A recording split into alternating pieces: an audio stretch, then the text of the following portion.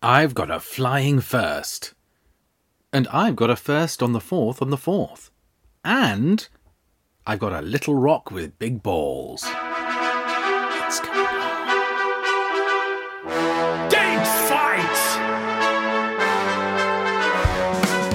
Hello there and welcome to Date Fight. It's the podcast where we look back through everything that's happened in history and then we argue about what was the most important thing to have happened on this date any time in the past. We're not going to be arguing as vociferously as usual because I am here on my own. It's my lonely week, so I'm just going to give you my opinion, then you're going to challenge me with yours. Round one! So I'm going to take us back to this gets a little bit Dad's in the History Shed.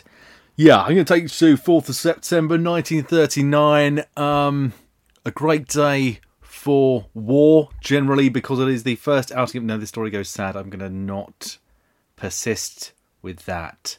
Okay, let's talk about William J. Murphy. William J. Murphy was a 23-year-old Irishman who took to the skies on the 4th of September 1939 with the RAF. And he was taking part in the first RAF raid of the Second World War. Murphy was the officer pilot of N6188OM, a Bristol Blenheim bomber, and part of 107 Squadron. And 107 Squadron that day were taking part in the very first RAF mission of the war. They were going to bomb Wilhelmshaven, which was a coastal town in Lower Saxony, which was Germany's main military port.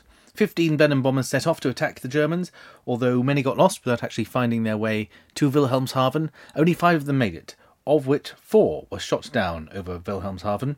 William Murphy was leading the mission and made it to Wilhelmshaven, and he was killed with 2 of his fellow crewmen. Other planes that were shot down, however, did have people who survived. One had a navigator, Larry Slattery, and another was Sergeant G.F. Booth, who were both captured and became the first British prisoners of war of World War II, and, as a result, the longest serving. So that's my thing for today. It's the 4th of September 1939, the start of the RAF's attacks on Germany in the Second World War. But what did you think? What did you have? Well, we've got 2 today. 2 listeners felt up to the challenge of fighting the date fight with all their might. One was Martin. Martin pointed out that on the 4th of September 1964, the Forth Road Bridge opened between Edinburgh and Fife, which replaced a ferry service that had run for over 800 years. That doesn't win, Martin. If you want to talk about the ferry service that ran for 800 years, that can win. That's exciting. But the road is not. The road that replaced it is of no interest to us. What? Get back to me in 2764, Martin. It's not even been running 56 years yet. Come on. I suppose it has exactly been running 56 years. Anyway, 800's way better, and that would have been a historical thing that's interesting to talk about, not there's a new road. Cool. So I'm still the winner so far. Let's see what else is here. Also, we have the 4th of September 1957, and I've lost. Alex Buchanan. Oh, Alex Buchanan. Oh, I wave my fist at you. Alex Buchanan came up with the Little Rock 9, who on the 4th of September 1957 tried to go into Little Rock Central High School. The Little Rock 9 were 9 black students who enrolled at the Central High School in Little Rock. This was part of the desegregation of schools that was going on after Brown versus the Board of Education. But the Governor Orval Faubus. There you go, there's a name to conjure with. He sounds like he's going to be brilliant, doesn't he? Orval Faubus. Yeah. He called in the Arkansas National Guard to stop them getting into school that day and to block entry. One of the students said that people spat at her while she was standing outside, and eventually Eisenhower himself, the president, had to get involved and call in the army to get them into the school. Even once they'd got them into the school, they suffered from bullying. At one point, some white students set fire to effigies of African Americans in the playground opposite the school so that everyone could see. They all suffered quite bad bullying. One student, Minnie Jean Brown, was expelled for retaliating to the bullying. So, yeah, that's more important. Well done, Alex Buchanan. You've managed to bring an inspiring story of bravery and civil rights to a World War II playing competition. Oh, that's the winner. So not only am I not winning this week, I'm losing... So hang on, we did... Monday, Tuesday...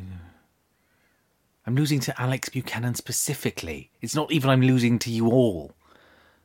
Please, someone, strip him of his crown. We have to beat this upstart. Right, let's do the birthdays. Happy birthday to Beyonce Knowles Carter, who has sold 100 million records worldwide. She is the most nominated woman in Grammy Award history. She is the highest earning black musician in history, and she has 24 MTV Music Awards. I think there must come a point at which you just think they just mean nothing to you. I don't think they're special after, say, the 18th. Just my opinion. Happy Death Day to Anna Chutlu, who died in 1342, and she was the Empress of Trebizond. Now, I'd heard of Trebizond, but I had no idea where it was. It is a Greek state. There you go, and the adjective from it is trapezontine, which means I'll be using that as many times as I possibly can. She started life as a nun, but when the throne of Trebizond came up for, general dynastic infighting, some Trapezontine aristocracy convinced her to leave the nunnery and seize power, which she did, which annoyed her uncle Michael, because he really wanted to be the emperor. So she put him under guard, and he was guarded by someone who was called the Megas Dukes, which means Mega Duke. He was guarded by Mega Duke John the Eunuch. Anyway, her empire didn't last very long. After about 18 months, she was deposed by Michael's son, John, and some Genoese merchants who came to help him. And that's the story of Anna Kutlu, who died today in 1342. And that's all we've got time for today. Well, no, we've got all the time in the world, but that's all I want to say today. Go and make the 4th of September the most memorable day in Wikipedia by achieving everything you've ever wanted to achieve today. I believe in you. And come back tomorrow when we'll have more facts. Bye!